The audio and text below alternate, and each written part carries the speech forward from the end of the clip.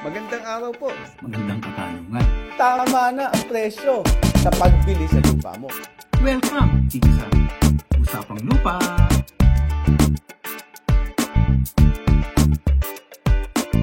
Magandang araw po sa inyong lahat. Ito po ang Usapang Lupa na handog sa inyo ng Foundation for Economic Freedom.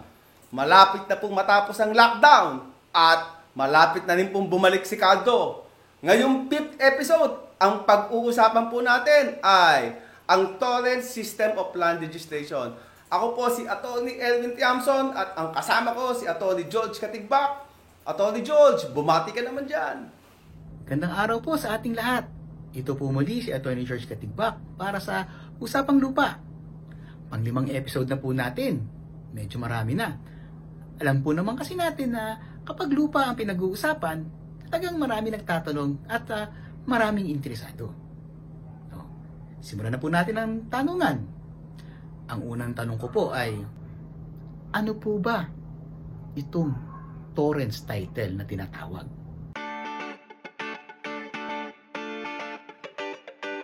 Ang torrens system of land registration ay isang sistema ng pagpapatala ng pag-aari sa lupa. Ito po ay unang ipinatupad sa South Australia sa ilalim ng Real Property Act of 1858. Tinawag po itong torrens system sapagkat ang nagpatupad po nito ay si Ginoong Robert Torrens na siyang Register of Deeds noong 1858 sa South Australia. Sa ilalim po ng torrens system, ginagarantiyahan po ng pamahalaan ang lahat ng pag-aari sa lupa ng mga nakatala dito.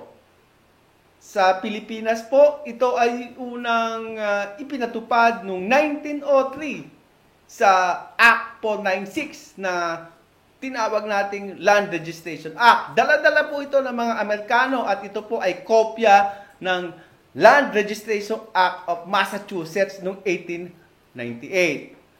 Atty. Katigbak, pwede mo bang ipaliwanag ang mga katangian ng torrens system? Una, ang torrens title ay nagbibigay ng indivisible title sa isang may-ari ng lupa. Yung titulo na hindi na nating pinagdududahan. Pangalawa, ang nakatala o nakalista na may-ari ng lupa doon sa rehistro ay siyang kinikilala nating may-ari ng lupa. At yung kanyang pagmamay-ari na ito ay hindi natin maaring questionin o pagdudahan. Halimbawa, ang nakalagay po dun sa titulong pangalan na si Juan de la Cruz. Siya po ang ating kikilalanin na may-ari ng lupa. Kahit ano pa pong kwento o chismis ang marinig natin tungkol sa pagmamay-ari ng lupang yan, ang sinusunod pa rin po natin ay kung sino ang nakalagay na pangalan dun sa titulo. Pangatlo, hindi na po natin kailangang ungkatin kung sino ang may-ari ng lupa kapag nakalagay nito sa titulo. Hindi na rin po natin kailangang obligahin ng mga namimili ng lupa na magsaliksik pa kung sino ang dating may-ari ng lupa. Ang mahalaga ay kung kaninong pangalan nakalagay yung titulo sa ngayon. Ang panghuli, kapag ang lupa po ay nasa ilalim na ng torrens system, hindi na po ito maaagaw, hindi na ito mawawala through prescription dun sa adverse possession na tinatawag. Ibig sabihin, kahit na po may illegal na pumosisyon dito sa lupa, hindi po maaagaw dun sa may-ari ang lupa. Matatalo lamang po ang ating torrens title kung merong bad faith sa bilihan o may kalokohang nangyari dun sa bentahan ng lupa o kalokohan na nangyari doon sa pag-i-issue ng titulo. Ayan. O, may isa pa akong katanungan. Ang tanong, Sir Erwin, paano po ba magkaroon ng torrens title? Maganda po ang tanong na yan. Paano ka magkakaroon ng torrens title? 3 pamamaraan po para ka magkaroon ng torrens title. Ang una po ay kapag ka-inisyuhan ka ng pamahalaan o ng gobyerno ng patent. Ang patent po, ito po ay ibinibigay ng gobyerno matapos sa isang public land application process gaya ng pre-patent at homestead patent.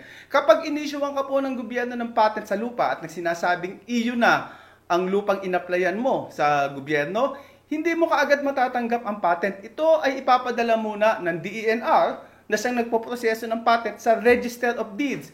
At ang Register of Deeds po ay irirehistro ang patent na ito sa torrent system. Ang pangalawang paraan po para magkaroon ka naman ng torrents title ay kapag ikaw ay nag-file ng petition for confirmation of an imperfect title sa korte. Matapos imbestigahan ng korte at mag-hearing at napatunayan ng korte na sa iyo talaga ang lupa, ang judgment o ang decision ng korte ay ipapadala niya sa Land Registration Authority. At ang Land Registration Authority naman po ay gagawa ng decree of registration na ipapadala niya sa Register of Deeds, na sinasabihan niya ang Register of Deeds na ang taong ito na may lupang ganito ay irehistro mo sa torrents system of land registration.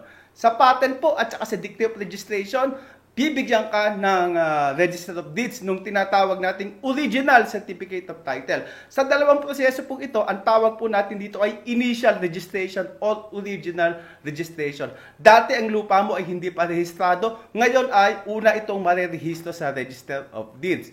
Ang pangatlong pamamaraan po na magkakaroon ka ng torrent certificate of title ay kapag ka nakabili ka ng lupa na rehistrado na. Either patent na ito, na rehistrado, o kaya ay decree na rehistrado. Kapag katapos po ng inyong bilihan, mula doon sa tao na rehistrado na ang kanya lupa sa torrent certificate of title, i-rehistro nyo po ang inyong bilihan sa Register of Deeds. At ang Register of Deeds po ay i-issuehan ka naman ng tinatawag na Transfer Certificate of Title. Ang Transfer Certificate of Title po ang nagsasabi na ikaw ay nakabili at ikaw na ang may-ari ng isang lupa na rehistrado sa Torrents Title of Land Registration.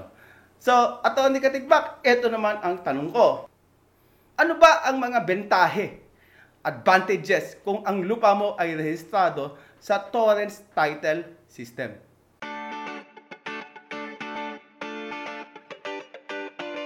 Marami pong bentahe o magandang dulot ang torrents title.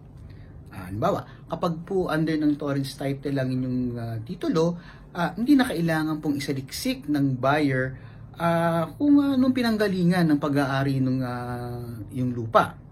Sapat na ipakita mo sa kanya ang certificate of title na nakapangalan sa iyo. At dahil dito, naging simple at madali ang mga transaksyon sa lupa, gaya ng bilihan, sanlaan at manahan. At dahil simple po ang transaction, mas mura po ang transaction sa isang torrent system.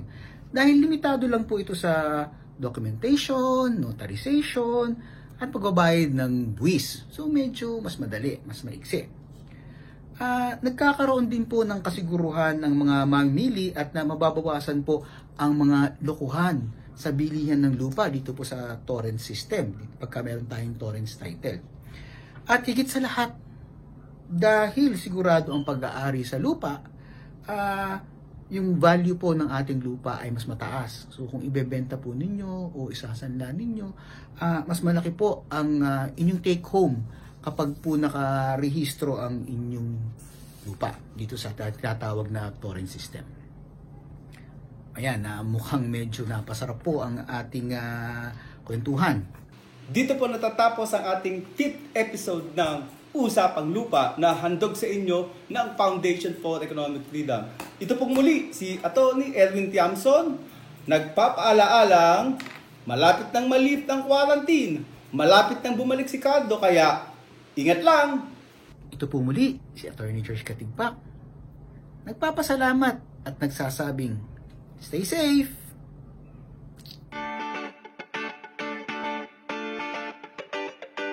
Abangan po ninyo ang ating kasunod na kabanata sapagkat sa susunod, ang pag-uusapan po natin ay Spanish titles.